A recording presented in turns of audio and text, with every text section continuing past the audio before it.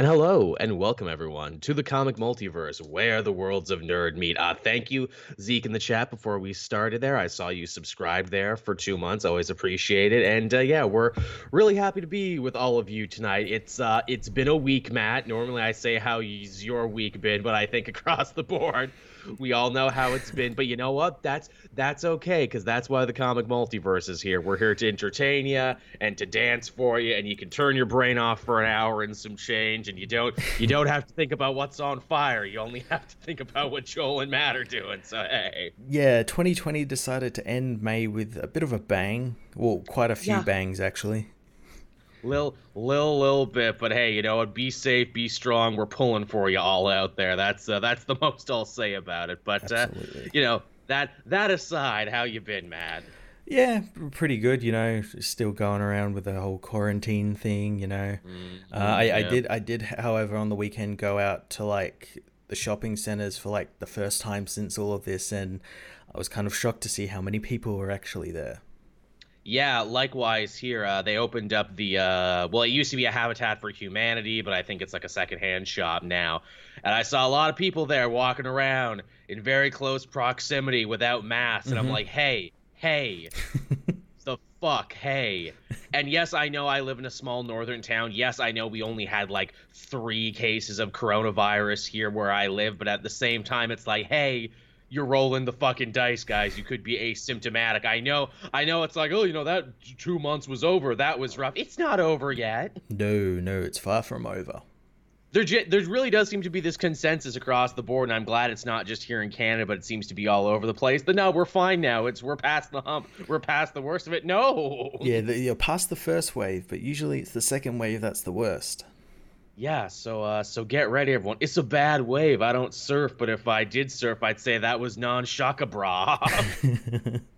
That was the opposite of that shit. But yeah, man, you know, it's getting to be tax time here in Canada because they moved the tax thing, and I knew I was a couple years behind on it and everything, so that fucking sucked. And I know it's like, well, I'm not going to be able to get out now to get to my tax place because I have a business account as a YouTuber. It's not like I can just do it online or anything. I don't trust online. I don't trust over the phone. I have a lady who I go and I take my things to, and my lady's not there anymore. I cut my own hair today too, as you can see. Oh, very nice, very nice. I needed that. I need to figure out the beard. I was gonna do what you and Kirk did and finally get that heated beard comb with this newest paycheck, but I'm thinking, yeah, okay, maybe grow the whole thing out, then get one the next time. I'm still working. I'm thinking maybe I can like take it down and make it about the same length. Man, I never thought I'd miss haircuts. That's the thing. Like I saw a couple of days ago, like there was some TV network that's been putting out a show over Zoom, where celebrities get haircuts and try and act like normal people and not weird sex cult weirdos. I read your tweet about that, and I'm like, that can't possibly be real. Then I looked into it, I'm like, oh, fuck me, it's real. It's just celebrities getting a haircut, acting like they've never gotten one before. This is like the first time. We are really, really just starved for content across the board, aren't we? Oh my god, it's insane. It's getting really weird the more creative people try and get, like, what is it, that show, The Blacklist? It couldn't finish properly because it didn't have enough footage, so they're like, we'll just animate it and it'll look really bad. Because it's better than putting out no episode, I guess. I guess. You know, at least Flash had the courtesy to be like, all right, we're done for the season, to be continued, please come back. Yeah, they could have just thrown... I'm surprised at the amount of shows that didn't do that whole to be continued thing. Yeah, you would figure a lot of shows would end up doing that, but they didn't. Man, how's this affecting the porn industry 2 months in now? No one can film any scenes there. Certain genres are just completely gone. Now, you can't have more than 4 people here. Get out of here. Get out of here. We can't do that. Actually, no joke. There are a couple, porn people who do follow me on Twitter, and I did ask the question, how are they doing this? And they actually inboxed me in no uncertain terms, and they're like, well, to answer your question, you can't do anything official in Silicon Valley now. It's all been shut down, as with most film shoots have been officially shut down, but they can't stop you from doing anything in your own house. And if you live in LA, you can rent all the camera equipment you want. That's true, yeah. So there you go. That's that answer for you, everyone. That burning question that had you wondering, is this the next thing that's gonna dry up? What's gonna happen We're if gonna this run out of dries porn up? content. Then shit's gonna get really bad. You think things are bad, but it can always get a little worse. Oh God, it's like that friggin' joke from Robot Chicken. I was only half done. I was only half done. What am I gonna do now? Uh, Now, before we get to the comic part of the podcast, and we actually do have new comics this week, which is really nice that we get to Yeah. talk about again. Such a big part of the show we haven't been able to do, which is why the show's been like 30 minutes shorter in the last couple months. But we need something special here, Matt. We need the podcast within a podcast that we've just started. We need Assassin Talk, everybody. That's right. In my attempt to catch up on all the Assassin's Creed games that I haven't played before Valhalla comes out, and it sure helps that they were on sale. I've been getting back in a big way. I beat Origins this week. Yep. Yeah, I kind of did as well. I'm in the DLC at the moment. Yeah, I really enjoyed Origins. I can't believe it took me like so many years to actually finish the game, especially because I left it at like the halfway point.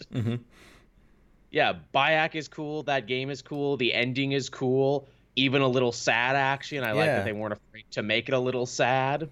Yeah, the DLC as well, like especially the Hidden Ones DLC, is kind of like the part 2 to that as well. Yeah, where it's like, okay. Yeah, I finished the game around like level 35, and I very much almost considered getting the DLC because I knew they had like 2 really good ones to check out and everything. But I'm like, well, I got Odyssey, and I got all the DLC on it for free, so I should check it out. So I loaded up Odyssey. I'm about 10 hours into it, and yeah, I can see why this one was as divisive as it was, because 10 hours in, this is not an Assassin's Creed game. This is an ancient Greek Witcher, whatever. The one assassin contract you actually end up getting in like the first 10 hours, I didn't even do when given the choice, because apparently that's how you get the bad ending, by acting like an assassin. Yeah, it's very weird. It's like they would decide it, and the thing that also mucks me up as well is that this game takes place before Origins. Yes, it's technically in where history takes place, so it kind of like fucks your mind where you think, oh, it's going to follow on from that with Layla and all that, but no, it kind of takes place before that. Yes. Yeah, it's just like further. It's just an RPG. That's all it. It's just an RPG that just maybe happens to have assassins in it.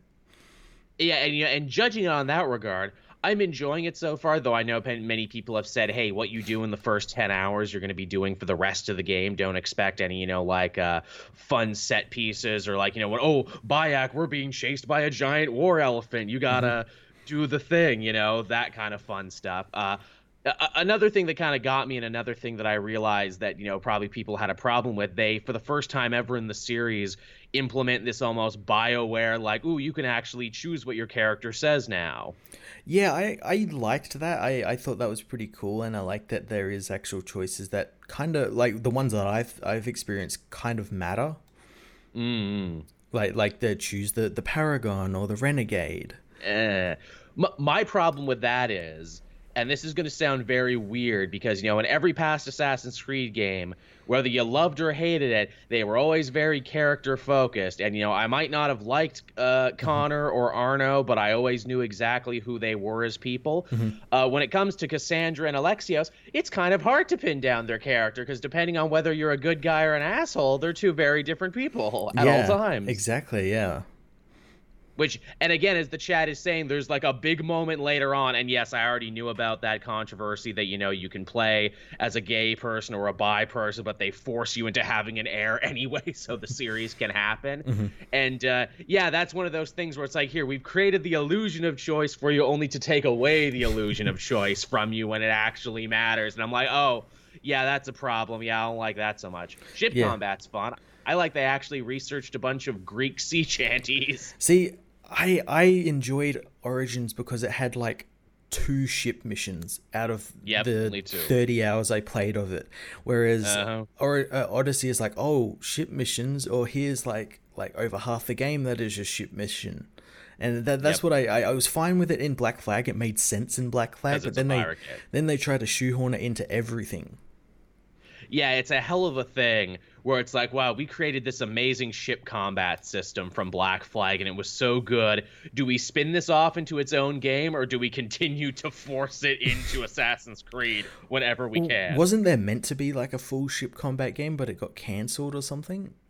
That's what I heard, that they wanted to spin Black Flag off into its own standard series. And then, we've had similar games since then. Like, what was it, that Wolves of the Sea that never got made? Yep, sea of Thieves, all those games. Which are very kind of like that. But yeah, I'm enjoying Odyssey so far. Ooh, another funny thing, and another thing I'll bring up before we move on. It's interesting when we look at the history of the Assassin's Creed series. That first game, even though it seems archaic now, was kind of a trendsetter and like, ooh, you can parkour all over stuff. Like in Prince of Persia, ooh, you have your assassin's vision so you can scope things out. And to think that so many games borrowed from that, and from there, we got your Batmans with your detective visions and everything else, and it was all kind of born from Assassin's Creed. Now here in Odyssey, it's like, but now you guys are stealing ideas from people who stole ideas from you, where it's like, oh, we have the mercenary system. I'm like, oh, it's like the Orc Nemesis system from, what is it, from Shadows of Mordor, but shitty and more annoying. And it's like, yeah. And you can shoot arrows in midair if you get enough thing. Like, oh, like Talion from Lord of the... Oh my god, you're stealing ideas from people who stole from you. Yeah, and there's even like the fortresses. You've got to take over those, like finish those fortresses and do that. It eases up tensions in the area and stuff like that. That's what bugged me too, where it's like, oh, hey, are you gonna, or it's the greatest turf war in history. Are you gonna pledge Athenians or Spartans? Well, it doesn't fucking matter, because if you want all the treasure and the experience in an area, you're gonna have to fight them regardless. Yeah, and you can basically go back through areas and be like, I want Greece to own this area now. I want Sparta to own this area now, and just get the treasures. Man, so I'm a big fan of, like, well, not like a fan of ancient Greek history, but I'm a big fan of the shit people get wrong about ancient Greek history, and I love that the first 5 minutes of Odyssey is so super hard sucking 300s dick, where it's like, oh, and Persia will not make slaves of us this day. We are free Spartans. And I'm like, well, actually, in history, Spartans were huge slavers, the biggest slavers of their time, and huge pederasts and warmongers and everything else. The Persians were actually the more evolved, more accepting, more progressive empire. They didn't have just like an army of soldiers who that was all they ever did was be professional soldiers. They had an army that they paid for with tax dollars from their empire, and in fact, the many of the rules of law we follow today actually evolved from the Persian law system, because they wrote all that. But no, they're scary monster men with creepy immortal masks, and they're gonna come and get you in the night. Yeah. Man, 300 ruined so much actual history. It really did. It really did. And of course they wouldn't go into any of that sort of stuff in this game. No. If I was a Persian, filmmaker, I would totally want to like do my version of it. Oh, and thank you, Ultimate Dark Slayer, for that. Appreciate it. If I was a Persian filmmaker, I would totally want to be like, okay, here's the Peloponnesian Wars, but actually the way it was supposed to be. the correct, historically accurate take. I'm sure someone has to have had made that movie. Hey, in the comment section below, if someone did a more historically accurate version of those events in a movie or a miniseries, do please tell me, because I'll totally check that out. I feel like they probably have, although I know in saying that, I know Swords and Sandal films don't do very well when they get made. No. They often bomb. Yeah, that's a shame. Oh, well. And on that note, everyone, that brings to a close another episode of Assassin Talk, everybody. the podcast within a podcast that we'll be doing until Valhalla comes out. Because I've decided this is what I'm into now. And we probably will be doing it until Valhalla comes out, because the Odyssey is quite long, and then you've got the DLCs to go through as well. Yeah, there's like 3 big ones that I got for free, and they're like, no, actually play them. They're kind of cool. Yeah, and also we got Assassin's Creed 3 Remastered as well, which I'm going to play as well. Yeah, so relive that one and tell me about it. I remember playing through it when it was new. I was super hyped about it, and then super disappointed when it was all done. I never got a chance to play the DLC for that, so I'm looking forward to that. There was only one. It was the Tyranny of King Washington was the one, which I Yeah. remember people were super pissed off about that. Like, can you believe this alternate history simulator dared to ask what if George Washington was evil? Yeah. Yeah, what if? Yeah, what if? What if? Actually, I think one of the other DLCs. I think there's actually a. I don't know if it's in the main game or if it's DLC or you had to pre-order, but you actually do get some not Benjamin Franklin, but what is it? Benedict Arnold missions.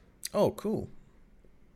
Yeah, you actually get like the Benedict Arnold mission. It's like, well, was Benedict Arnold a Templar? No, but he was going to sell out the Americans to the British, who were Templars that he was not, but was. There's another dude I think history gets wrong, where it's like, yes, he was a traitor and he was an asshole, but also there was like 100 other things going on in his life that never get talked about. But yeah, on that note, everyone, we can actually switch over and talk about comic news, and there was actually a fair amount this week. There was. Yeah, so let's get right to it then. So, J.K. Simmons, we all know him, we all love him, and apparently he says he signed on for multiple Marvel movie appearances moving forward. Again, pretty safe to assume that it's going to be more Spider-Man movies, but what's great about him is that you can just slap him on a TV screen anywhere. Yeah, you just put him in front of a green screen for a day, and he can record. He'd be like Stan Lee, record all his dialogue for the next 2 phases. In fact, I'm totally okay with that if he becomes the new like meta thread that ties all these movies together. Like, oh, what's J.K. Simmons, J. Jonah Jameson cameo gonna be in this one? I'd be cool with that as long as like every now and then he does actually appear in a location somewhere. Oh yeah, I mean, like, hey, it's a big party, it's a big fundraiser. It's like, yes, we'll be taking questions now from Mr. Jameson. It's man, it's really hard to believe that after we said forever, it's like, just get Simmons back to play Jameson. Just get Simmons back. Then they did. Yeah, he must have been up for it. So yeah, I guess his role as Jim Gordon didn't pan out. No, I get it. I forget that that's a thing that happened, that he was Jim Gordon for like a minute. Yeah, and for some reason, Zack Snyder made him get buff for it. For no reason. What, bro? You think Gordon's not gonna be buff as hell, bro? Come on, it's the toughest city in the world. The police gotta be jacked, brother. You think he can fist fight Bane on his own, looking like that? I really wanted the scene of hey, maybe that'll be in the Snyder cut. Maybe that's what we missed, what is it? Gordon working out, then the parademons attack, and he rips off his trench coat and his hat and starts beating parademons with his fist. It's like Master Roshi, just like rips off the clothes and he's got the big muscles under it. It's 100% like that. That's exactly what happened. It's even better because he looks like Master Roshi. The older he gets, the more he looks like Master Roshi. I mean, Hollywood will never do it, but if they ever end up doing a good, proper Dragon Ball adaptation, please get J.K. Simmons to be horny old Roshi. I fully support this endeavor. Start your fan art engines now, everybody. Man, but yeah, I'm totally down for this. I'm excited that he's gonna get some more work in here, and also hopefully with Jameson sticking around, that hopefully means we're gonna get more Spider-Man in general, because I know that was the big fear for a second, where it's like, no Spider-Man. Well, actually, yes, Spider-Man. I think we're gonna get him. I hope so. I always feel like that Simpsons episode where it's like, oh, that was a scary couple of minutes. Well, we didn't think we'd be getting Spider-Man. Thankfully, Tom Holland is just a very nice, charming boy and was able to get people to work together. Truly, he was the ultimate casting for Peter Parker, because he brought warring factions together in real life. Just by the power of being charming. Now, on the same bent of casting news and cameo news, this week it was announced that apparently Henry Cavill is in talks with the powers that be. I assume it's the new powers that be, because DC and Warner Brothers has had a huge shakeup recently, with the AT&T bosses and everything coming into effect now. He's been in talks, apparently, to return as Superman somewhere. Yeah. Nowhere in any of this did they ever say Man of Steel 2 or a Superman sequel at all. They just say that he's going to be there somewhere. And we kind of called this last week as well, because I mentioned that Cavill was only getting into this so he could get his way into more Superman stuff. And yeah, look at this. Yeah, but it is interesting that they won't give him a new movie. That he's done it. He's done. He's had his part. Yeah, that you can be a cameo, a glorified walk-on cameo somewhere. That's gotta be so sad, where it's like, look, you can be Superman, but only in these smaller roles. We do not trust, and maybe it's not even like we don't trust you to headline another Superman movie. That's just we, the powers that be, don't trust another Superman movie, period. Which doesn't make any sense. No, it really doesn't. And again, we've talked about this before on past episodes too. Geez, a hero that venerates all the goodness, kindness, and charity in the world. We sure don't need one of them right now. I'm sure that wouldn't speak to a lot of people on multiple levels. Let's not make that movie. I kept seeing people saying that it's very hard to write Superman, and I have to completely disagree with that. And I think almost 80 years of comics would disagree with you with that. It's not... It's very easy to mess him up, but it's not easy to write a movie. It's very easy to. How about you write a nice man? Is that hard to write a nice man? What's Superman's character? Oh, he's a good guy. There you go. Well, you see, He's friendly. He's your dad. I started to write a nice man, but then he broke a neck. Oh no. Oh no, what do I do now? Uh-oh. I made a big oopsie doopsie on the page, and now Super Dad is breaking necks. Yeah, but at least we'll have that TV show coming out. At least we'll have that. There's definitely lots of good Superman projects to look forward to. And I mean, the cameo idea isn't terrible. It just depends what movie he cameos in. Like, if he has a small B plot in like Shazam 2, I think that'd be pretty dope, because we now know the Shazam kids know him. I wouldn't mind if it was like if Shazam 2 was a team up with Shazam just teaming up with Superman just to like, yeah, and then like Black Adam gets involved and they have to like fight him.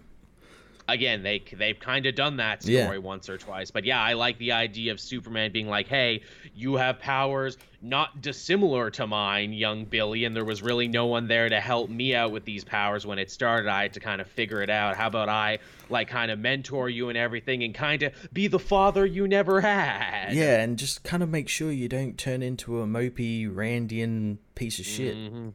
Yeah, wouldn't that be nice? Yeah, absolutely. That'd be a good movie. And then, of course, you have Black Adam and being like, I started like you, I was a good man once, I was a hero, but then I realized it was all bullshit, man. I became the ultimate nihilist, and you can be the ultimate nihilist too. You gotta wake the fuck up. Yeah, like that totally. Just have Dwayne The Rock Johnson. It doesn't matter what your name is, Billy, with your Rudy Poo candy ass idealism. You just get The Rock to go back to his old heel persona, just cutting promos on Superman. And let me tell you about you, Super Dick. I saw you breaking necks in Metropolis, and you think you could pass judgment on me, the people's champion of magic, guardian of magic. I forget what it is. And then he's just raising his eyebrows all over the place. Come on, you can't tell me that's not a good movie. What I'd pay to see that. And if they got David F. Sandberg back to it, it'd be fucking funny. Please, it would be cool, and it would be funny and kind of scary, but also very heartfelt. Yeah. Man, Shazam is great, everybody. Why didn't more people see Shazam in theaters? That's a good-ass movie. It is. It is a really damn good film. It deserved better. In fact, I like that Stargirl show a lot because, man, there's a lot of good DNA in that Stargirl show that was also in that Shazam movie. Yeah, it's almost like both those films have someone in common that for some reason these people don't particularly like. We got something in common. Yes, we do. We got something in common. But who? Schmeff Schmons is his name. Good old Schmeff. We love you, Schmeff. Man, seriously, Stargirl is so good, though. Wasn't that last episode great? Yeah, there was. I know we talked about maybe there might be a drop in quality after this first pilot, but there wasn't at all.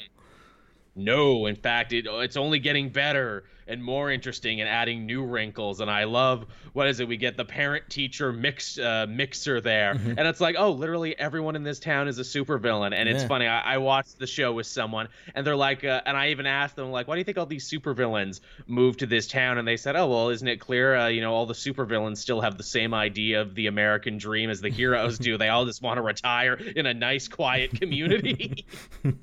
And then we find out their real plan is like to gentrify the area and like make America great again is the Yeah. Injustice Society's ultimate goal. What's their plan? Is like Project America or something? New America. New America, yeah. Which, hey, thank you, Pat Senior, for the cheers there. Much appreciated. Which I did go back and I read Stargirl and I did actually remember what her dad was up to. Yeah. And well, actually, no, because that lady we met who like introduced herself to Pat, I'm pretty sure that's her dad, her real dad's sister. Okay. Okay. Which is why she shows up and then leaves, and it's not a big deal, but she's sure to mention her name. Okay. Yeah. Hmm. Because in the comics, you see her dad, we discover, is not only is he not a superhero, but he's actually a deadbeat like henchman for the Royal Flush Gang. I like it when they do stuff like that. I do that too, and it's like, oh, you're not even a henchman for a good villain. Yeah. You're a henchman for an ever-changing group of D-list villains. You never know who your boss is gonna be. Oh, that's so fucking sad. Like, even the Injustice Society, they're at least Golden Age villains with some history. The Injustice Society would eat the Royal Flush Gang for lunch. Which, man, if they do a season 2, I actually really hope they do some cool twists on, do some good twists on the Royal Flush Gang. Because I always thought they could be so much better than they were. Oh, I feel like that if anyone could do it, it'd be Jeff Johns. There's definitely some cool shit. Like, again, they're a family. Courtney and her stepdad, and they're a family. So let's, like, have the good family versus the evil family. Like, literally, the Royal Flush Gang should move in next door. Yeah, just be a family. That'd be really cool. And now we're just doing that Powerpuff Girls episode where like the dad was a villain, then they all became super villains, and then they invited them to like a dinner, and it was really awkward, and then they tried to kill them. Yeah. Come on, that's a season of TV right there. Come on, Jeff Johns, let me and Matt write for this. We got ideas. And they'd all be like evil inverses of the of Courtney's family. Yeah, you'd have like the little brother that's like he plays Fortnite and everything, but the difference is he's a racist on Fortnite. Exactly. I scream into my mic all the time. Yeah. I'm always swatting people. Exactly. 10 is a mean girl, of course. Yeah. I'm sharing all these sexts around with people and everything, and I'm doxing people. Yep. The father is the inverse of Pat, so he's like a complete abusive asshole. There you go. Who doesn't buy American cars? Yet says he does. He doesn't. Yeah, he doesn't change his oil every however many miles. Like, I know the answer to that question. And the mom is just Karen. The mom, Queen is just always getting in people's faces. Like, can I talk to your manager? That's her superpower. She can always talk to your manager, and she's never saying anything good. And together, instead of giving tips, they give verbal tips and write little messages, but don't actually give their servers money. Like Bible verses. Ugh. Tip your servers, everyone. It's hard out there in the service industry. Come on. Don't be this hypothetical evil version of the Royal Flush Gang we've met up. Oh, that's good. That's good shit. All right, so there's your Superman news, everyone. Could be good. Again, depends what movies he's in. I feel for Henry Cavill. I hope he gets to be in something good, because I feel like he could have been a good Superman. It's just everything in the world worked against him. I hope he does, but I also hope that he doesn't get a say on the story, because his favorite Superman story is For Tomorrow, and that's a really terrible Superman story. Yeah. All right, so moving on there to a little bit more DC news here, this time coming from the world of comics. DC has canceled Mark Andreyko's Manhunters The Lost series book before it even comes out. And some people are like, wait, there was supposed to be a new Manhunter book coming out? Not anymore, there isn't. Now, have they actually canceled it? Because all I saw while looking this up is that they've taken it out of solicitation. Now, that does sometimes mean they've canceled it. But on other times, Right. it means they're just going to resolicit it somewhere else. And Mark Andreyko, to my knowledge, hasn't said anything about this. No, and you fig no, and you figured he'd be the first person to talk about it. Yeah. Yeah, maybe it's not so much canceled as resolicited, but it's been resolicited with no new plans of when it's coming out. And also, too, I kind of understand what they're doing here, where it's like, oh well, it's a new Manhunter book. You know, Manhunter spinning out of the pages of fucking what is it, Leviathan, everyone's favorite new event. Yeah, You know, everyone's with the favorite sequel new that has it. character. Yeah, everyone's favorite new character who wasn't a new character. You know, that event that didn't have an ending and wasn't anything and led into a sequel that was also not anything. Yeah, I think we can lose this one. Yeah, it wasn't something that needed to be done. It was something that could have easily been part of that Leviathan event.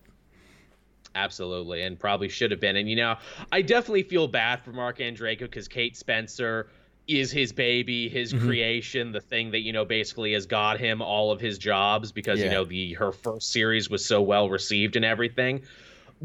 And like literally none of this is his fault. Where it's like, look, I didn't write it. Bendis wrote it. Yeah, yeah. Oh, Why that's can't I just write the character I want? that's what I was really excited about for it, because it was Mark Andreyko writing this character he created again, and he did really well on Supergirl, and with the stuff that spun out of Leviathan, he made it work. Or tried to, at least. Yeah, Yeah. I mean, it really seems unfair to him, and like it seems like there's been a lot of that going on at DC right now, where it's like, well, you know, we could give Mark Andreyko this Manhunter book, we could give Greg Rucka this Question book, or we could let Bendis write about them, and if they do well, we'll spin them out into something. But it all feels like all of this was stuff like that was planned when DiDio was in office. And now that he's not, all the stuff is sort of getting cancelled or like shifted or something. Yeah, I mean, I hope it comes out eventually for the people who are fans, and again, like Andreyko, who this is his baby, this is his creative, like, you know, child, essentially, and, you know, I always hate it when those get taken away from people. It would be like if they said, hey, you know, Judd Winnick is writing another Green Arrow book. Oh, no, he isn't. I'd be like, fuck off. And yeah, give Mark Andreyko a break. He clearly, it seems like he only wrote that Supergirl because this was on the table. Yeah, it felt like that. That's what it felt like to me, where it's like, look, write this Supergirl book. No one likes reading Supergirl, or no one likes writing Supergirl, and it always gets canceled. So, you know, work some of that magic, and then maybe we'll actually let you write something you want to write. Yeah. And I say that knowing full well that I don't think Andreyko and I have agreed on anything creatively. I remember, like, he did the podcast circuit forever, and he was like, well, I think these Zack Snyder movies are great and good and everything, and I'm the resident comic book guy. Like, literally, that's all he did for, like, a year. And I'm like, God. I remember liking you more, Mark Andreyko, before this, but, like, literally, it's like that Fox News thing where it's like, we need someone to be a contrarian in the business, so let's get him. Yeah. Yeah. So that's that, everyone. Sorry if you were excited for this Manhunter book, because it might not be happening now. Yeah, if it doesn't happen, it'll be like pushed into something else. Yeah. Something that is definitely happening from the world of DC, and something that's actually kind of interesting. Ram V, the man who's currently co-writing Justice League Dark with Justin Tynan, although really I think he's writing more of it because his voice is very distinctive and Tynan's is distinctive. Yeah. And I hear more of him than I do Tynan in this newest arc. Well, it's been announced that he's actually going to be taking the helm on Catwoman. Yeah. I'm not even really interested in this Catwoman book, but that's pretty cool. I enjoy his writing on Justice League Dark, and it's quite interesting. Yeah, you know, Catwoman is yet another one of those characters where it feels like, well, no one really wants to do this because we're always canceling the book. So if you do great work, if you do bad work, it doesn't matter because we're just going to cancel it and replace you with someone new. And that last book, that Jolene Jones book, had everything working against it because it was spinning out of the non-ending that was the Batman Catwoman wedding and everything else that was happening in Tom King's book. So I'm just like, yeah, I don't really give a shit, and I extra don't give a shit now because I'm actually kind of mad at this, even though it's not your fault. It's funny about that series because the thing that it had it working for it was that wedding, and then that thing turned out to be the thing that wasn't working for it either.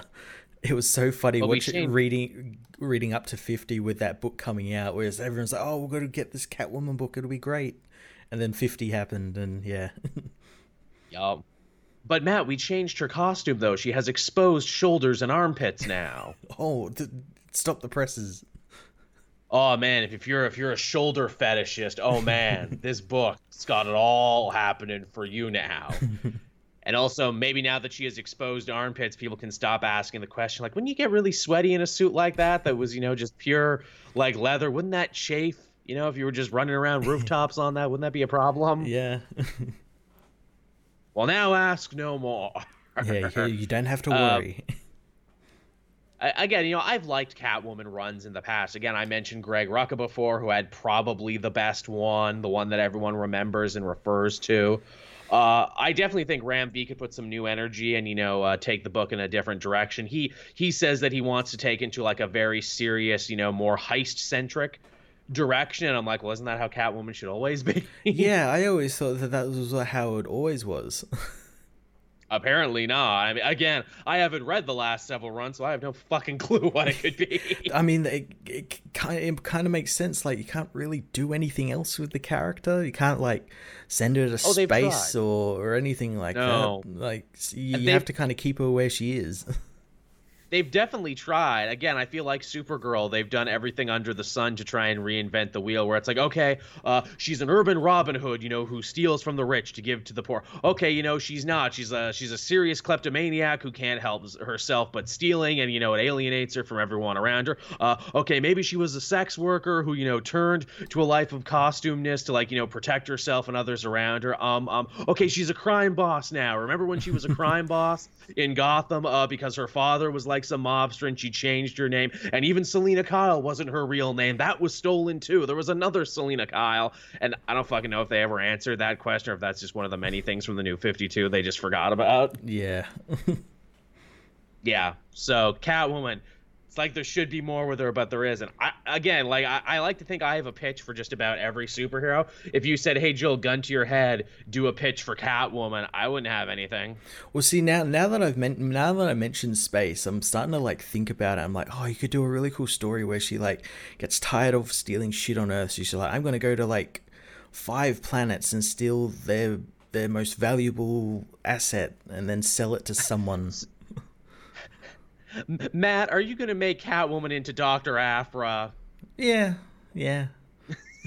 Matt, that might be successful. You can't do that. A fun female-led book of a space archaeologist who steals stuff. I don't know. Also, as Jersey Luck reminds me, I'm confusing Rucka with Brubaker. Yes, that was the one everyone really likes. Thank you for the correction. You are right on that one. Mm-hmm. Yeah, well, let's write that right now. Catwoman in space. What does that book go? She goes to New Genesis to steal a mother box so she can get around space easier. Yeah, and then she goes to like Ran and Thanagar and steals like their most prized possessions. Like, these are the nth metal wings of a great warrior, and this is the first ever Zeta beam tube or something. I'm gonna steal the helmet of fate next. Yeah, stuff like that. That's wow, just like, and you could call it Catwoman biggest heist ever or something. Just Catwoman in space. Just not even like dancing around it. It's Catwoman in space.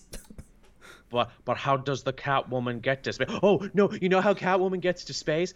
She seduces an Elon Musk guy and steals his shuttle. Because an Elon Musk guy in the book would be a total fuckboy, unlike in real life. And it would be really easy for her to do it and steal the space shuttle. Exactly. Oh my god, Matt, we just wrote a fucking classic right here. Make it 12 issues. It doesn't have to be too long. Yeah, Catwoman universe, exactly. No, Catwoman galaxy.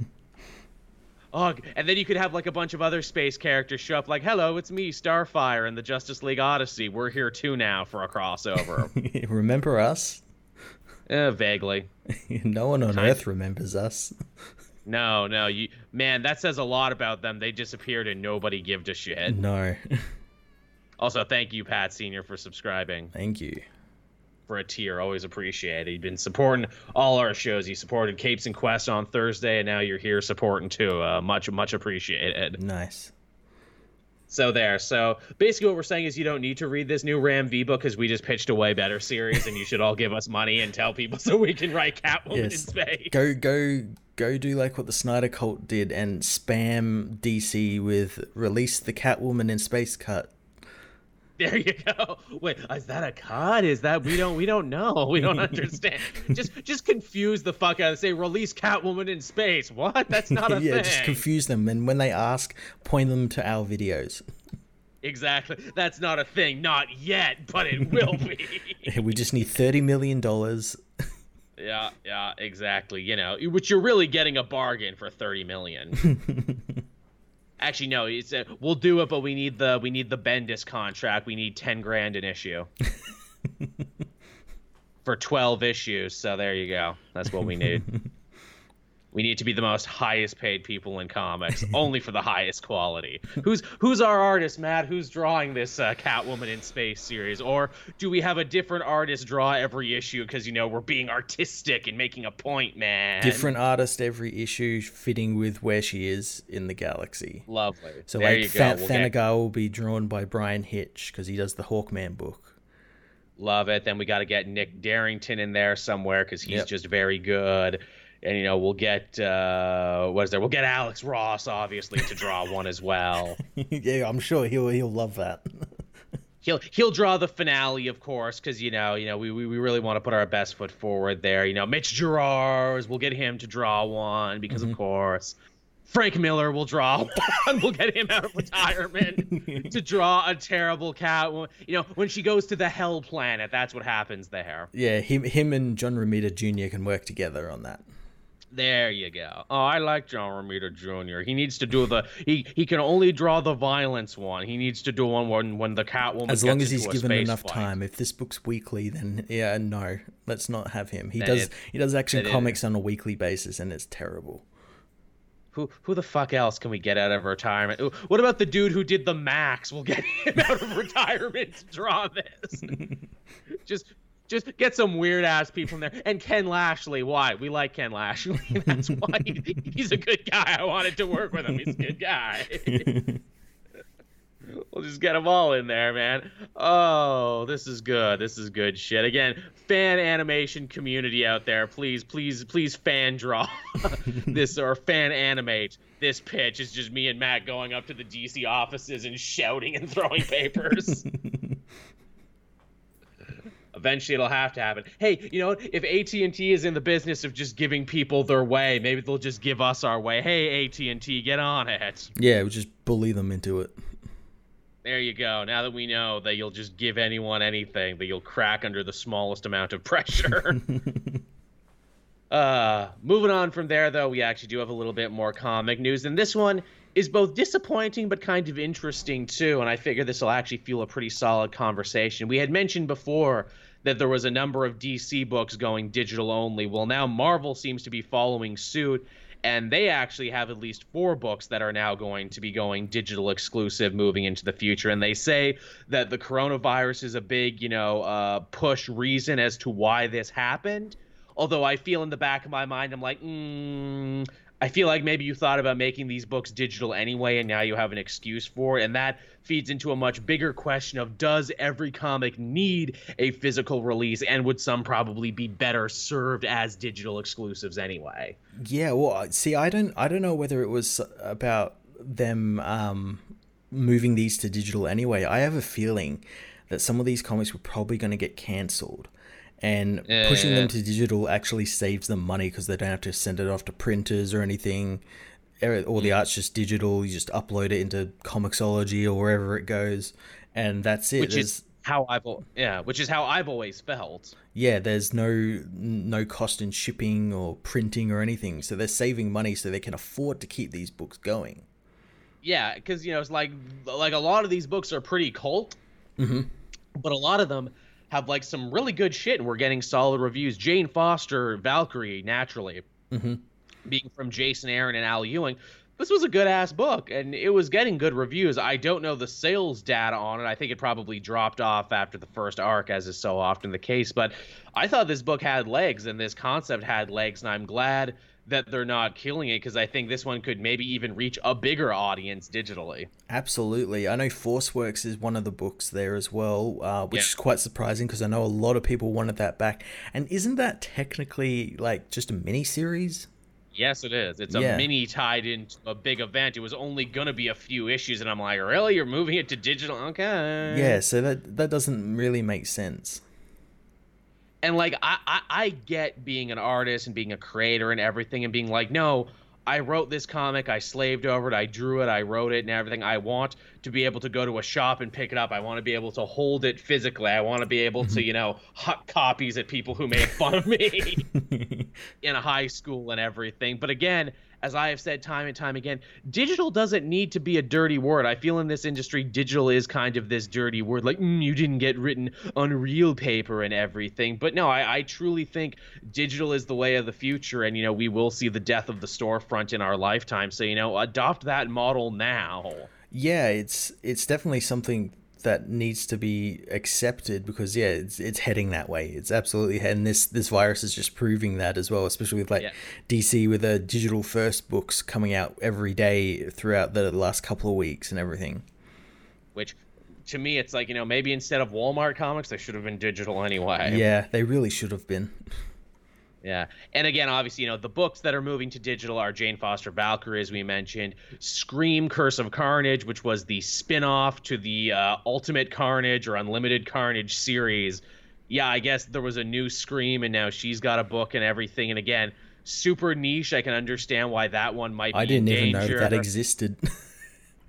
I knew about it, but I'm like, they're going to cancel this one before I know it. Apparently, it made it to 6 issues, so good for them. And then, of course, you got The Cosmic Ghost Rider. Again, another super, super niche book that just keeps on kicking. So there's clearly an audience for it, and I guess they're hoping that that audience will follow it to digital. Mm-hmm. So, yeah. And again, digital doesn't have to be a dirty word. And I hope these comics thrive, especially that Jane Foster book, because I liked that book. Yeah, it'll be interesting to see the numbers after this. I think they will thrive because, as you said, they're kind of reaching a larger audience, people who can't have no access to a actual comic shop or place that sell comics can get these now. Mm-hmm. Yeah, absolutely. Yeah. And I hope they're not stingy with sharing the sales data on this one, because that's the other thing. As we've said time and time again, Diamond Distributor, if you don't buy it in a store who bought it through us, then it doesn't count. Yeah. So that's a hell of a thing. So, that's basically all your comic news, everyone, for the week. Way more going on than I thought there would be. And, hey, we get to do a segment now that we haven't done in forever. We actually get to talk about what we read this week, because the real Task Force X shut us down for telling secrets. Yeah.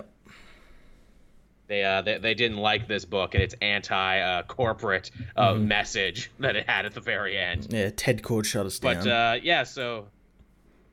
Fucking turd cord, you did it again. But no, Suicide Squad has been great under Tom Taylor, and this book I think really solidifies why it's so good and all the cool new directions he has in mind for the book. Absolutely. It's just so different from everything else we've read. It's different than everything else, and yet it also has like all the same like flavor of like the Ostrander book back in the day. I think Taylor, more than anyone else, has really managed to crack oil on like, oh, this is why people liked this team. This is why this team stood the test of time, and what like every other person who's wrote the book really hasn't done. Yeah, it has, as you said, it's got like that edge the Ostrander book had. Yes. Also, too, it's really, I think, Taylor at the height of his power as a writer to be like, okay, I'm going to write a team of new characters. I'm going to make you care for every one of them, and then you won't know who I'm going to kill because this is a Suicide Squad book and not everyone is going to make it. It's his tried and true method. He's done it in like literally every book he's written, and it works so well. He learned that kung fu in Injustice. He furthered that kung fu in DC, so now he is a master of it in Suicide Squad. He's the friggin' George R.R. Martin of comic books. But yeah, in this story, we learn all about Jog, and Jog gets to be a cool guy, and then bad things happen to Jog. Yeah, Jog gets horribly maimed and has a puffy monster face now. He certainly does, and man, I love they do with him stuff that they used to do with the Flash all the time. This idea where it's like, yeah, when you're a speedster, a moment can take a very long time. Yeah, a very long time. I like that he compared it with the like the life flashing before people's eyes. So like when you're a speedster, that is like a long ass time, and it literally does, because he sees the person with the button that'll pop his head off, like press the button. Yep. This book does a good thing too, where I'm like, okay, so Deadshot's working with his new teammates, but Harley doesn't know, and they're trying to get one over this Mr. Locke guy, who we know is just a go-between for the real villain of the series. And I'm like, okay, this is issue 5. They're probably going to drag this out for a couple more arcs. We'll probably get a few more focus pieces on the characters before we're ready to go to that next step. No, this book wastes 0 time getting to that next step. Oh yeah, they just shoot Locke in the head and kill him, and I love how they did it. They like cover up the panel with like the little censorship thing, the little comic board advisor. I'm like, that's fucking genius that you got to have head exploding ultra violence and a funny joke at the same time. I really hope you keep doing. I hope that becomes a running gag. Yeah, because that's really, really freaking good. Harley gets to be the best in here that she's been in a very long time in the main universe, and that is she actually shows a shocking level of humanity, stepping on in to try and save Captain Boomerang from getting killed by all the new members of the squad. Because Tom writes her as a character, not as a meme. Yes. Like a lot of people seem to write her as like, this is Harley Quinn. People are going to buy the book anyway. I don't need to like put my all in this. I'll just get her to say something wacky and it'll be funny. It's, we're kind of in a Harley renaissance right now between this book where she's being written better than she ever has been, and the TV show that's on right now where, again, she has been written as more complex, deeper, and more human than she's been in a very long time. Yeah, it's people have suddenly realized like, hey, we can actually do something really cool with this character if we just give it a little bit of thought. Yeah. Which, again, people always love to compare, Harley's success to Deadpool's success. And I think Harley really was in, like, the same bad old years that Deadpool had, where it's like, yo, I'm Deadpool, whackety schmackety, memety meme. Yep. And, like, it took a writer like Duggan or someone to come around and be like, no, he's a sad clown. No, there's a reason he's like this. Yeah. But so they take care of Locke very early on, and we ultimately discover who basically bought Task Force X and why they've been doing all these seemingly weird non-government sanctioned missions, and that is because apparently the government, as they have so many other things, sold off Task Force X to corporate interests, and that corporate interest is being led by friggin' Ted Kord. Yeah, I like this newer take on Ted Kord, where he's all about the business. It seems. And like, again, too, people are like, oh, I can't believe they made him a villain. I'm like, well, he hasn't really done anything so villainous yet. In fact, he even warns them. He's like, okay, Suicide Squad, if you killed Locke, you better run now, because you're like the government's you're like the most wanted now, and I'm gonna send my hero friends after you. Yeah, he hasn't really done anything bad. It was all Locke doing all the bad stuff, and he even says like, I warned that guy. He was kind of out of control. I warned him. Yeah. And he shocked him in the previous issue, too. He reprimanded him for being a bad guy. And I'm sure, that, Taylor's going to, make some big, screed here about how, the government can't stop selling off parts of itself to private interest, and corporations shouldn't be able to run stuff like the Suicide Squad. Hell, the government shouldn't even have been able to have a Suicide Squad. Yeah, exactly. Yeah, it's definitely going in that direction. And this kind of like, whether you're good or bad, what side you're on, it's all like very debatable, where it's like, yeah, the squad are bad guys. They're supervillains trying to reform themselves and everything. And Kord is a good guy, but he's doing bad things with this team.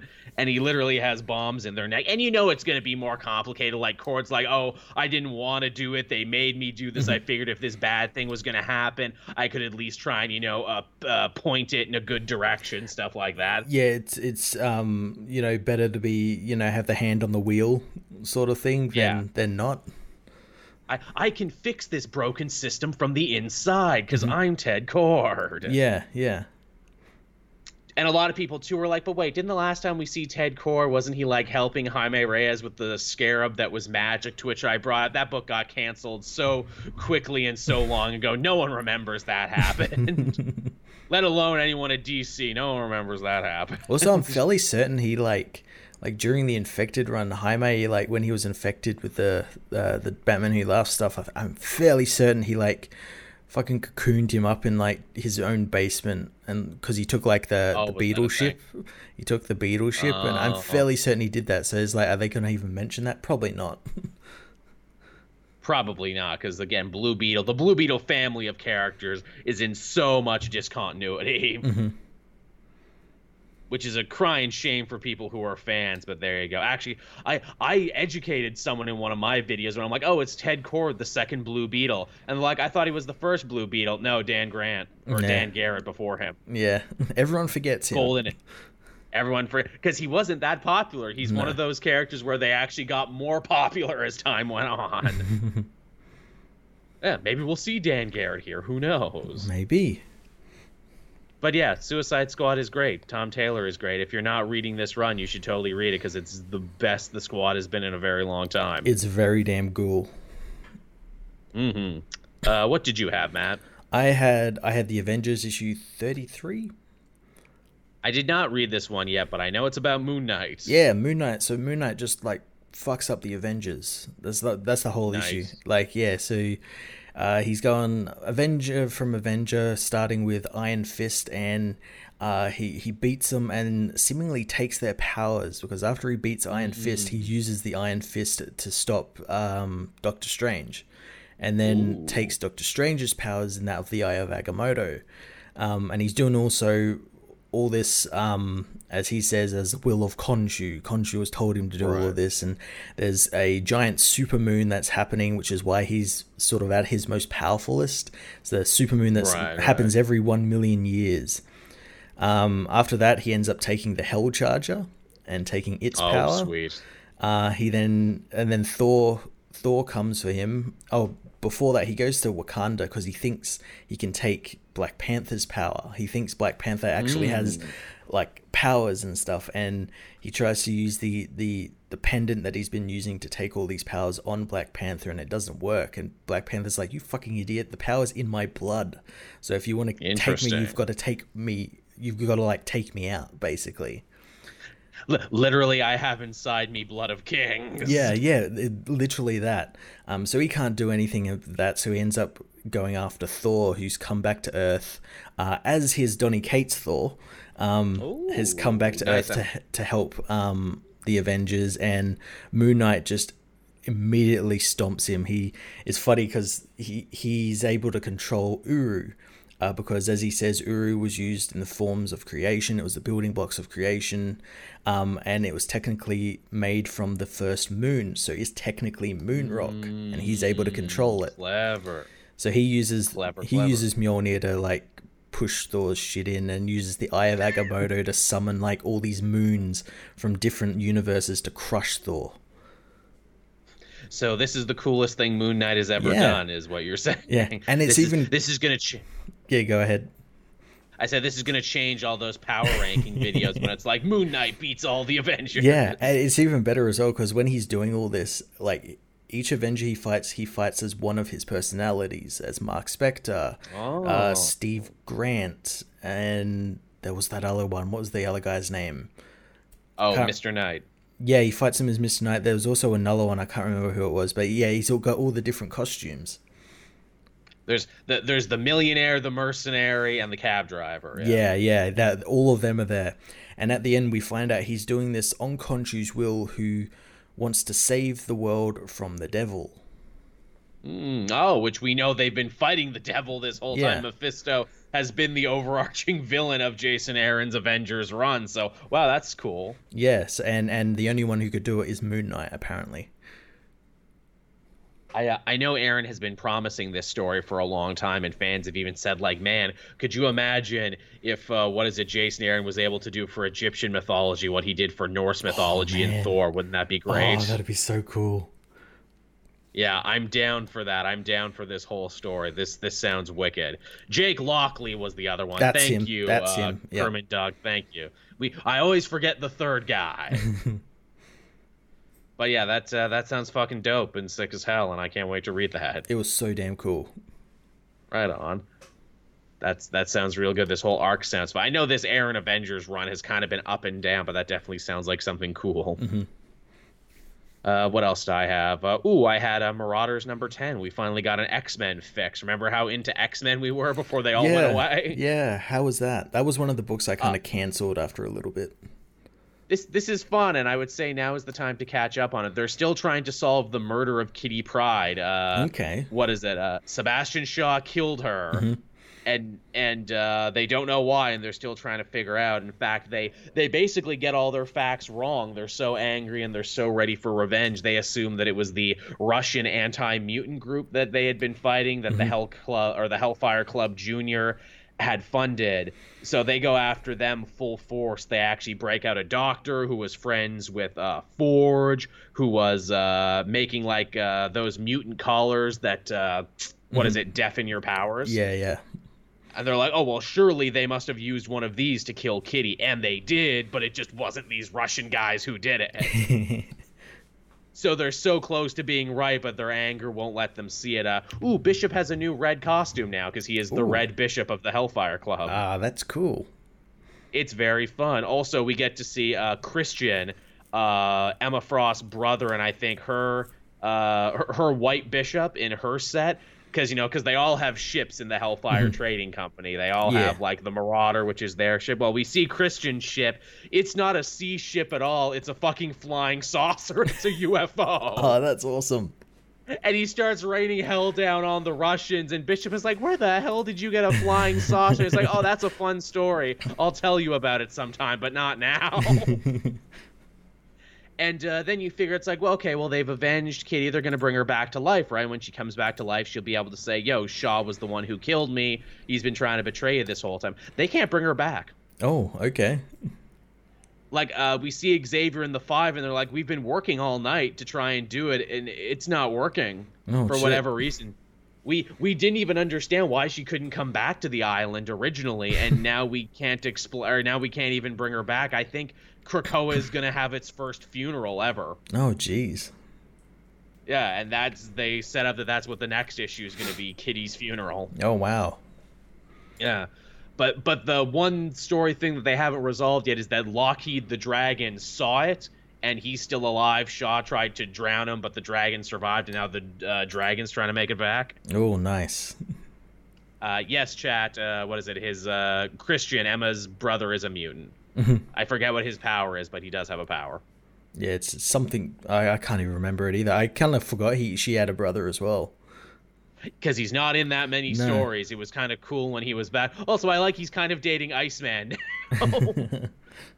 Which is kind of like the thing for the workplace drama where it's like, oh, come on, really? The two gay characters start dating each other just when they're in close proximity to each other? Maybe they don't like the same music. Did you think about that? Maybe they don't get along.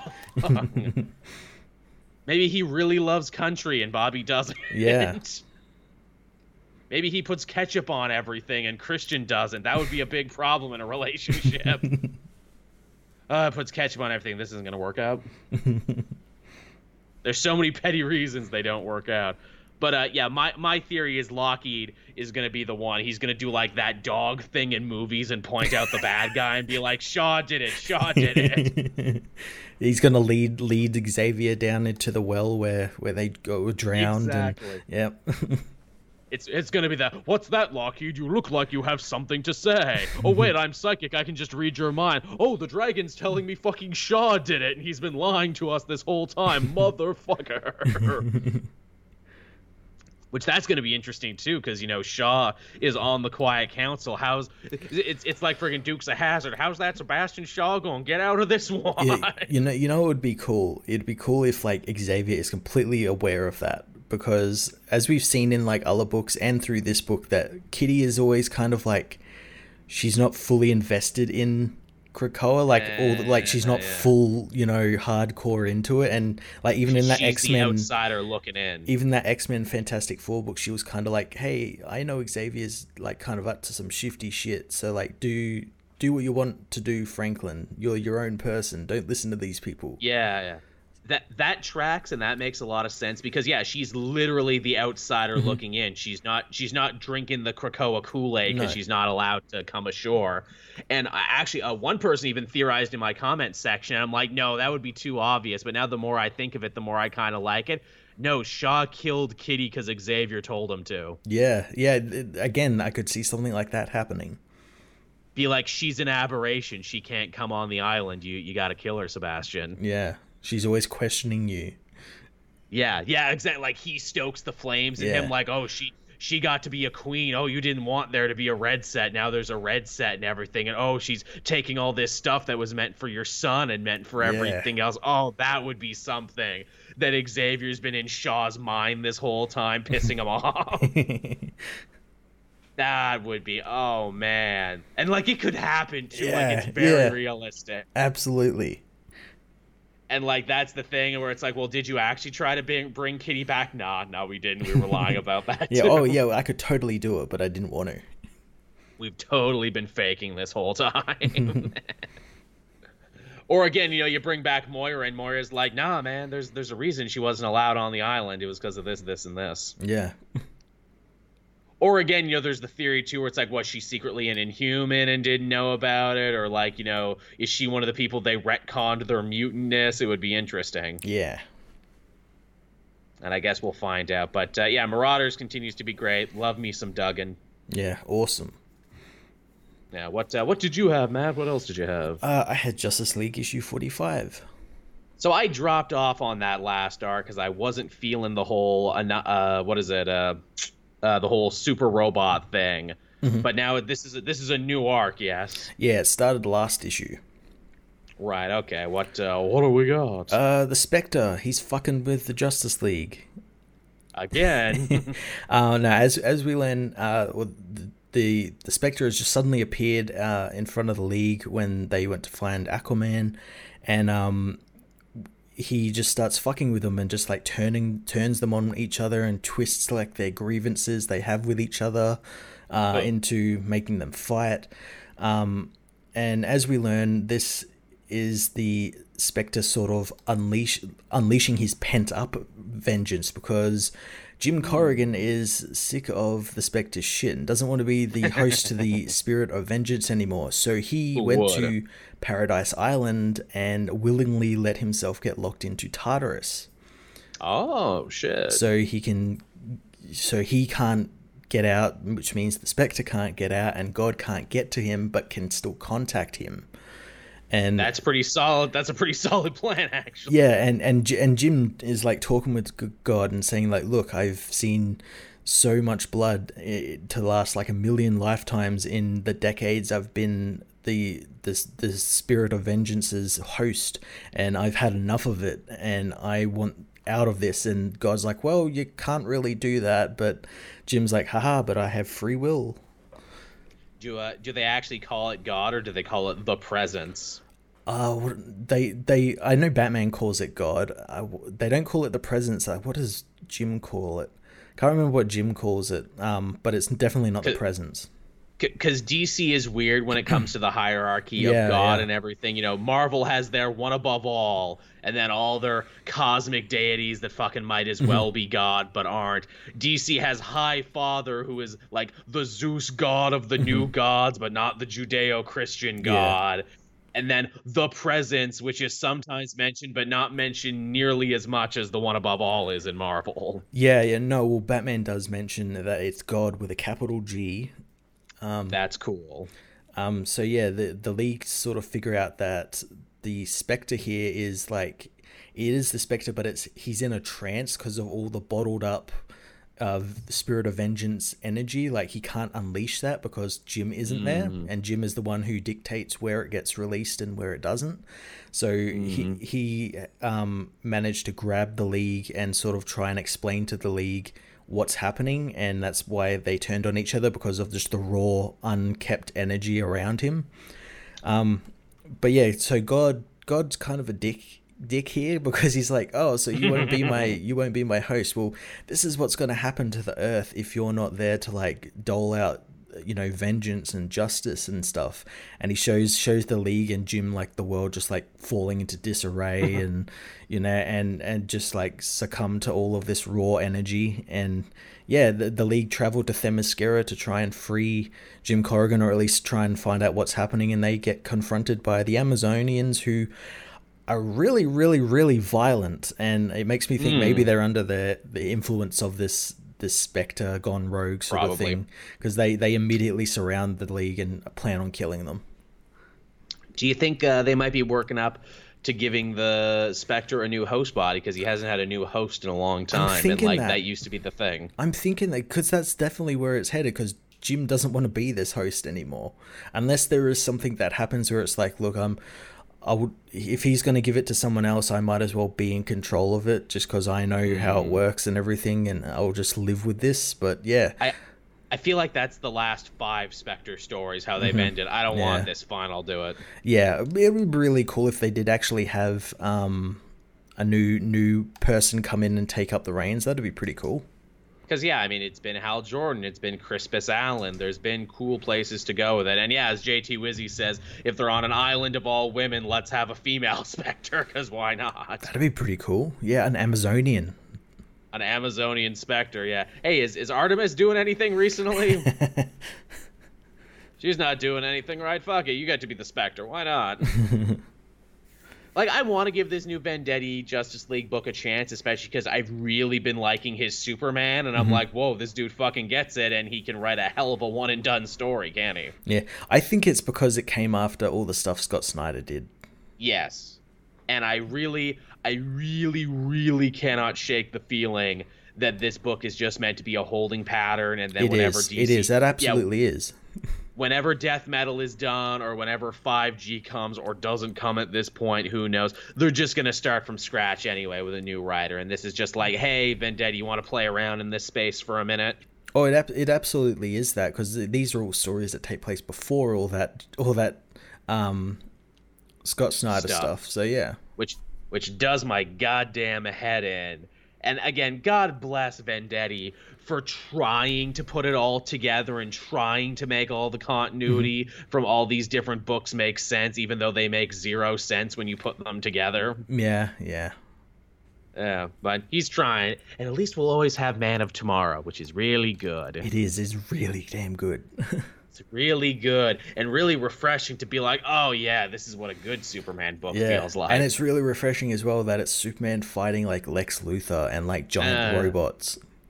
Yeah, actual Superman villains. I loved that last 2-issue arc he did, where it's like, Superman versus Big Brother and everything, and Superman breaking government property to free people from a police state, basically, only to have Luthor be like, haha, I turned the Daily Planet into the biggest laser of all.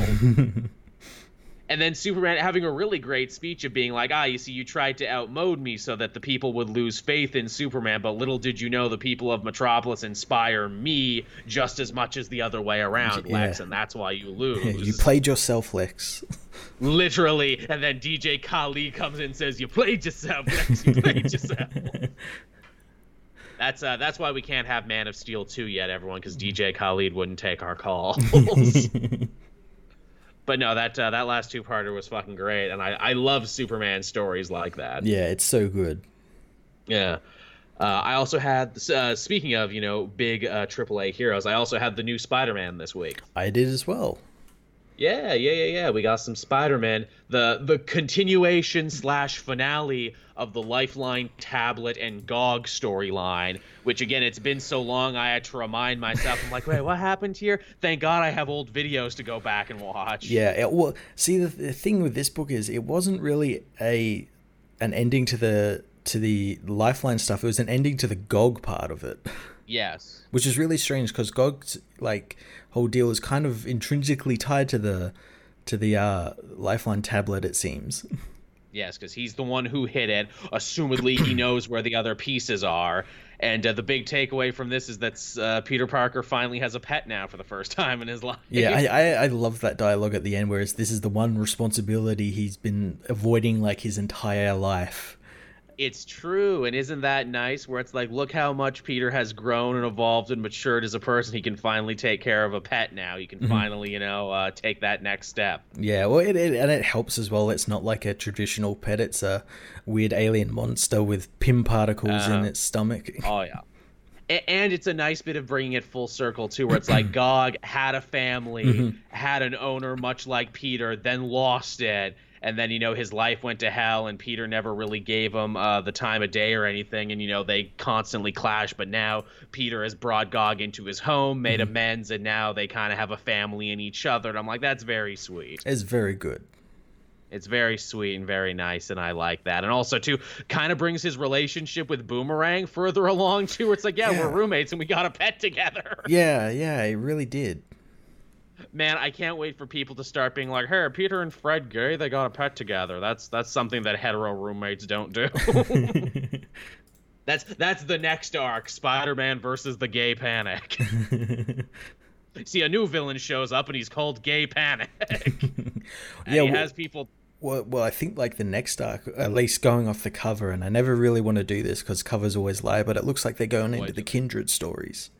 Yes, because Kindred brought Stanley Carter the Sin Eater back to life, which technically is like the second time in the last couple of years he's been brought back to life because Null did it too. Yeah. Apparently fucking Stanley Carter's got just a goddamn revolving door in hell. He can keep coming back. But yeah, that seems to be the next story. And yeah, we're going to get back to the Kindred stuff, which I love. Some people are like the most wrapped up in, like, when are we going to get to the Kindred stuff? When are we going to go there? I'm like, guys, Nick Spencer knows you care about it. That's the carrot on the stick, so he can tell weird, funny buddy cop stories with Peter and Boomerang, and he can do like heartstring pulling stuff with Gog, weird characters from the 70s and everything. Makes when he takes all of that stuff away that much hurtful. Exactly, and he will. That's the thing where it's like, yeah, Peter has a pet now. That means he's mature. It's another bit of mature real life shit when you have a pet having to deal with the death of that pet. Yeah. That's going to be a sad issue. But yeah, the next one looks to be Sin Eater base. And of course, whenever the Sin Eater comes back, people are quick to say, well, what about Jean DeWolf? What about if Kindred is Jean DeWolf? Yeah. Which I think that's a little obvious because people have been saying that from the get-go, and every time there's a new masked Spider-Man foe, people always think that. Yeah, it is. It's way too obvious. So, yeah, it could be literally anyone. I think we've like exhausted the list of like who it could be. I keep thinking George Stacy. I still very much like George Stacy. Kind of makes sense. Yeah, because again, kind of talks like a jilted lover Kindred does, which would lead you to think that, they might be a woman, but wouldn't it be just as interesting and sound just the same as if, ooh, I'm not mad at you, because you spurned me. I'm mad because you spurned my daughter. And it could also be someone like Harry Osborn. Yeah, again, I think that's another one in the obvious category. But then again, you also get like little nuggets too, where it's like Kingpin recognized their voice. Yeah. So it would have to be someone that Wilson Fisk knew to recognize their voice. Someone said Kindred is a group. Yeah, I like that. We do the Murder on the Orient Express Hot Fuzz thing. Kindred's not one person, it's many people. Yeah. We are all kindred to each other because we've all been hurt by Spider-Man. Yeah, but again, that's too on the nose because that makes too much sense because of the name. It does. And then it's like, but why the centipede, right? Why the centipede? Yeah. Why the weird blue monster face? Why all that other stuff? Yeah. Also, Harry's alive, or at least this Harry's alive. I know some people have said like, oh, it's Harry, but it's the Harry who died before One More Day. Okay. So now we're getting into like afterlife shit and retcon shit, and I'm like, that's too much. It's too much. Yeah, it's not gonna happen. I liked my theory that it's actually Mary Jane. She developed a split personality over these years and doesn't remember when she becomes Kindred. And the fact that she went away to take that role, that was actually just cover. And the fact that we're doing a mini series about Mary Jane is also extra cover because she's actually just being Kindred in between everything else. That'd be pretty cool. That'd be pretty cool. That's because, again, we had that moment there in Hunted when she's like, oh, I'm all alone, and there's this mouse here, because that's a callback to Craven's last hunt, and it's like everywhere I go it's like Kindred is watching me, and I'm like, no, he's not watching you because you are Kindred. You just didn't know it. That's a weird split personality you developed. Yeah, Kindred is technically watching you from the inside. Exactly. There you go. Then again, it's like, do you think Nick Spencer would want to invite that on himself, especially after what happened with Captain America and, Secret Empire, to be like, hey, I brought Peter and Mary Jane back together, then I made Mary Jane a villain. Well, like Spider-Man fans, they already hate everything that's happening anyway, so fucking Fair. Go for it. Swing for the fucking walls. Swing, indeed. Man, we got to make a master list one day of fans who love everything and hate everything simultaneously. Spider-Man fans, Star Wars fans, Kiss fans, or some other fans we can put on that list who love everything. Sonic and fans. Though, yeah, there you go. Got to get the Sonic fans on there. That's a good one. Yeah. Yeah, I like that one. Just in general, Nintendo fans. Nintendo, yeah, fair enough. Yeah, there's a lot of that. And again, I can count myself in that list too, because we own Switches now, so we can officially say that. A couple months ago, we couldn't say that, but now we can say it. Oh man, I haven't checked my Animal Crossing town in forever. There's probably so many weeds and spiders now. No one's fed anybody. Uh-oh, I was really into that, but apparently it didn't stick with me as much as I thought. No, it didn't stick with me either. I moved on. Yeah. I'm in Assassin's Creed now. Yeah, exactly. We're on the Creed train now. Whoop, whoop. Batman fans. Yeah, you can put some Batman fans in there. Yeah, there's definitely some Star Trek fans. Power Rangers fans. Interesting. Who love everything and hate everything simultaneously. That's fair. Yeah. All right. So, what else did you have, Matt, now that we talked about the Spider-Man? Let's have a look at my list here. I had one more. I had Venom, and that's it. Well, tell us about Venom. So Venom is really interesting in that Venom 25 was like an extra length issue, and I wonder if it was always meant to be an extra length issue or if Donny Cates just decided, because like the first 5 or so pages is just Eddie literally reminding you what happened in the last 24 issues and in his life up until that point. Yep. And I'm like, that's good. I actually needed this, Donny Cates. Thank you. And he keeps coming back to this interesting idea of like, am I a good guy?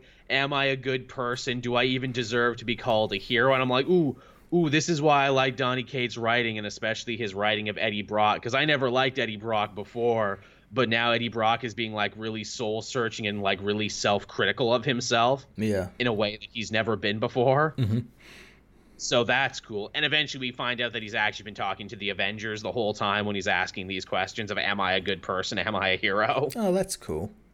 It is. Also, too, they settled the arm thing because, like, to stop Carnage, Eddie cut off his own arm. Yeah. Too much damage. He couldn't get it repaired, so now the symbiote just, like, lives on his stump as, like, a symbiote arm. A puppet. As basically he's basically becoming Solid Snake. He's got the beard. He's got the arm. All he needs is an eye patch now.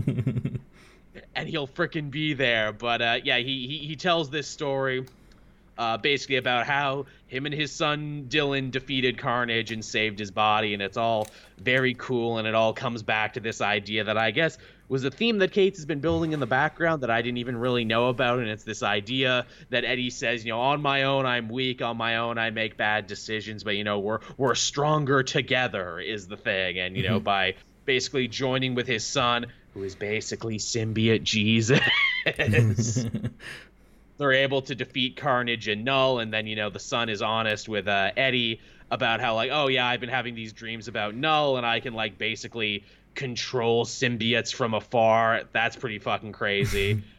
And Eddie's like, gee, son, thanks for being honest. I'm going to be honest with the Avengers now and be like, hey, I lied before when I said it was all over. No, Null is totally coming, and he's going to kill us all. So, we should probably be ready for that. And then we kind of get like a future flash of like, oh, here's Null in his true form, and here's like, some other cosmic characters we forgot about, and also here's this new Virus character that's coming. Oh yes, Virus. Virus, which in any other series I'd be like, that's fucking stupid, but this is Donny Cates, and I'm like, that's fucking cool. That's fucking cool, yeah. Virus, who is not a symbiote, he's a man in like a symbiote robot suit. Yeah. So he's like a virus to symbiotes. I don't know what that means, but I'm excited to find out what that means. Awesome. That's like, what is it, James Tynion with Batman, and here's my new character, Clown Hunter. What's Clown Hunter about? You'll find out. Well, it's all in the name. Yeah, really. It's what's written on the tin right there. Yeah, you're right, JT Wizzy. He's the standing on the edge creator, where it's like, look, this would be dumb in anyone else's hands, but trust me. Well, no, he as I can't remember who it was in the chat said last week. Yeah, he uses edge as a seasoning, not a base. Yes, there's good edge and bad edge, and he's definitely got the good edge. Yeah. But yeah, so that's everything I read this week, and all in all, pretty good week. Nice. Last issue I had was Flash, issue 754.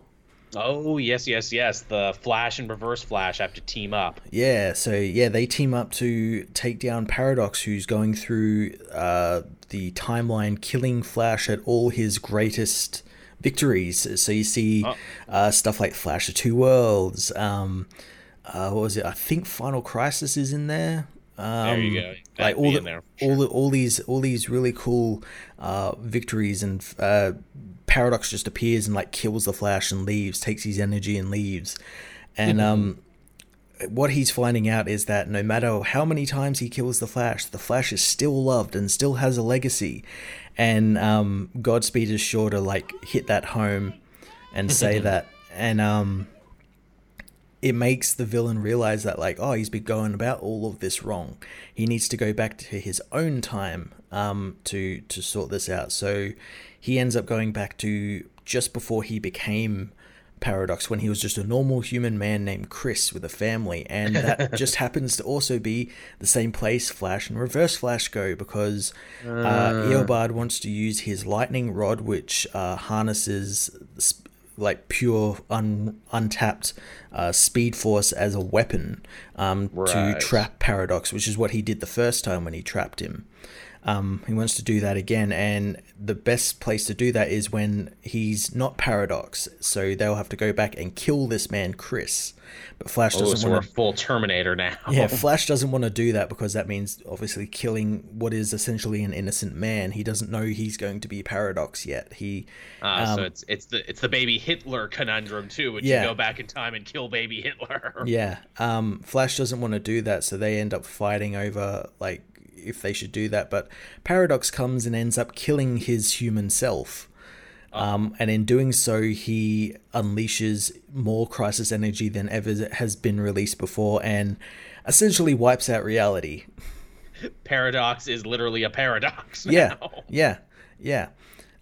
So he ends up wiping out reality, and it's a very similar reality wipe to like what Dr. Manhattan was doing to like Flashpoint. All the buildings are like sort of disappearing into like a blue sort of like phase and everything. And Flash and Reverse Flash have to kill him now, apparently. That sounds epic and amazing, and like something I'm missing out on. Yeah, you got to get into it. Especially because Joshua Williamson's run is ending very soon. To think he's like the only DC Rebirth creator who made it all the way. Yeah. Good for him, man. He deserves it. If I could make him a little trophy and send it to him, I would. You made it. There you go. Thank you, Josh. You made it. Yeah, those Flash books have been good. The Flash digital books have been good as well. Yes, they have. I'm like 2 behind now, but I was really enjoying what Gail Simone was doing with the Flash Speed Force City of the Future. Did you read the one after that? I didn't. I have it on my pile, but you're gonna love it. Jonah Hex is in it. I breezed through it. Yeah, I'm like, there you go. Because you don't do a time travel story and you don't have Jonah Hex and Shining Knight and all these other heroes show up. Yep. Oh, that's good shit. Why have they not done like an Exiles but for DC where it's just time displaced heroes, so you could have Jonah Hex and Sergeant Rock and Shining Knight and like all these other heroes on a team? I don't know. The Blackhawks. Let's add that to the Catwoman in space pitch. We'll add that. I like it.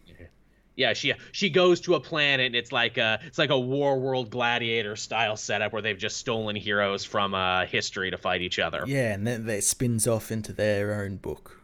Yeah, Catwoman goes there because she wants to steal the time machine. Yeah, and you can call the book The Frontiersman. Ooh, I like it. I like it a lot. There you go. I love it. There's the book, everyone. Pay us. Money now. Go abuse DC stuff. Until they make our time displaced Exiles. But man, that pitch would be shut down super quick. It's like, yeah, we want to do Exiles, but for the DC universe, and use time instead of dimensions. Oh, that's so nice. Yeah, that Exiles book got canceled there. Yeah. Well, that's before people will be going like, what the fuck is Exiles? Yeah, exactly. And what the fuck is Exile? No, but it was very popular twice. No, it was very popular amongst comic fans as an idea. Not here. No. No, baby. No. Shush. It's funny. If you did like a time displaced team too, you could have Superboy Clark Kent on that team. The thing is, he's just learning his power, so he doesn't know what to do yet. Yeah. You could have a lot of interesting, like, younger versions. Have Vandal Savage in there, but he's, like, just Conan the Barbarian Vandal Savage. Yeah. He's not a full villain yet. Or he's a dumbass caveman still. Yeah, he's like the Genghis Khan version. Ooh, that's fun, too, because who doesn't want to have Genghis Khan on a team? Yeah. There's a lot of fun time-displaced heroes you could put on that team. Obviously, you'd have to grab someone from the JSA, too, because why not? Yeah, but grab someone like... Grab Sandman. Yeah, there you go. With the gas mask and the gun. Yeah, oh man, that's a fucking team. Oh my god, man, we are writing such a good pitch. And then, like, you could have the first villain naturally be Kronos, because no one uses Kronos anymore, and if you're doing a time travel book, he should be the villain. Yep. There you go. And you can grab, like, other villains from other points in history, like when they were big. Like, okay, Bane is the villain in this, but it's Nightfall Bane. It's like Bane at the height of his power. It's like Bane who, like, when you draw him, he takes up a whole panel. Exactly. And, like, that would be the joke. Like, you draw them like how they used to be drawn. Like, Batman shows up in this book, but he's got, like, the big-ass, like, shoulder thing. Yeah, oh my god, this sounds like the best book Mark Russells and Joe Quino's never wrote. For real, man. Get on that, guy. This one's free, man. Oh yeah, Telos. We'll have to do something with Telos. The greatest character ever, Telos. Like even if it's just a throwaway joke, put Telos in there. It's like, and I am Telos. I do the waves of time, and they get the fuck out. He's like the villain that like all these other villains have been working for, but the team get to him and they're really like, this guy really? And they like beat him in one panel, and the book's over in 2 pages. This guy sucks.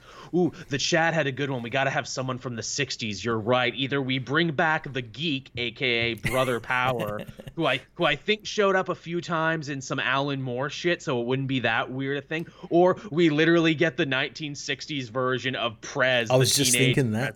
I was just thinking that. And what's his role on the team? Oh, he's really smart. He's like a kid sidekick, but he's also president, and he also helps out. Yeah, he's like the guy in the chair, you know. Oh my god, this book wouldn't last 6 issues. No. It would only be for us, but would it be good. And everyone would love it. Everyone who read it, all 4 people who read it would love it. Would be like, this is a fucking masterpiece. Oh man, Telos drives the time van. Yeah, I like that. He's a goddamn bus driver of time. Hey everyone, get in the van. We're gonna save the time stream. And then you eventually have it cross over with Legends of Tomorrow, the show. You just have those characters show up in this series. And they just kind of look at each other like, man, there but for the Grayskull eye, am I right? Yeah, and they make a crack about, like, they've suddenly become comic book characters. They're drawn. Yeah, really. They're not real.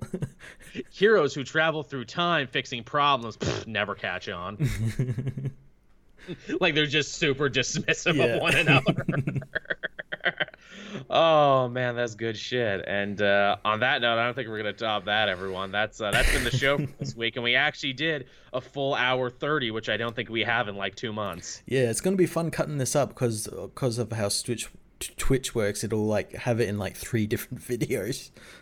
Yeah, so if this show that you're listening to right now ends up being laid either on Patreon, where you can listen to it first for as little as $1 a month, or on Wednesday at 8 a.m. on YouTube, we apologize for that. Know that Matt is trying his best to put this all together for you. Yeah, I have no idea what was wrong. It was all working. Like chat was coming in for me, but yeah, apparently it was frozen. So yeah, Weird. But yeah, thank you everyone for joining us on this Sunday night. We're glad we could offer you a little respite from the real world, a little opportunity to turn your brain off and be entertained by our dancing and our shenanigans and everything. So be sure to plug back on into reality and check Twitter when you're done and be like, oh no, I should do something. Yeah, and if you are in any of those places, remember to stay safe. Yeah, stay safe, stay strong. We believe in you. We love you here at the Comic Multiverse. Just know that. And yeah, thank you, everyone. Matt and I will be back again next week. Same Comic Multiverse time, same Comic Multiverse place. So yeah. See ya. Bye-bye.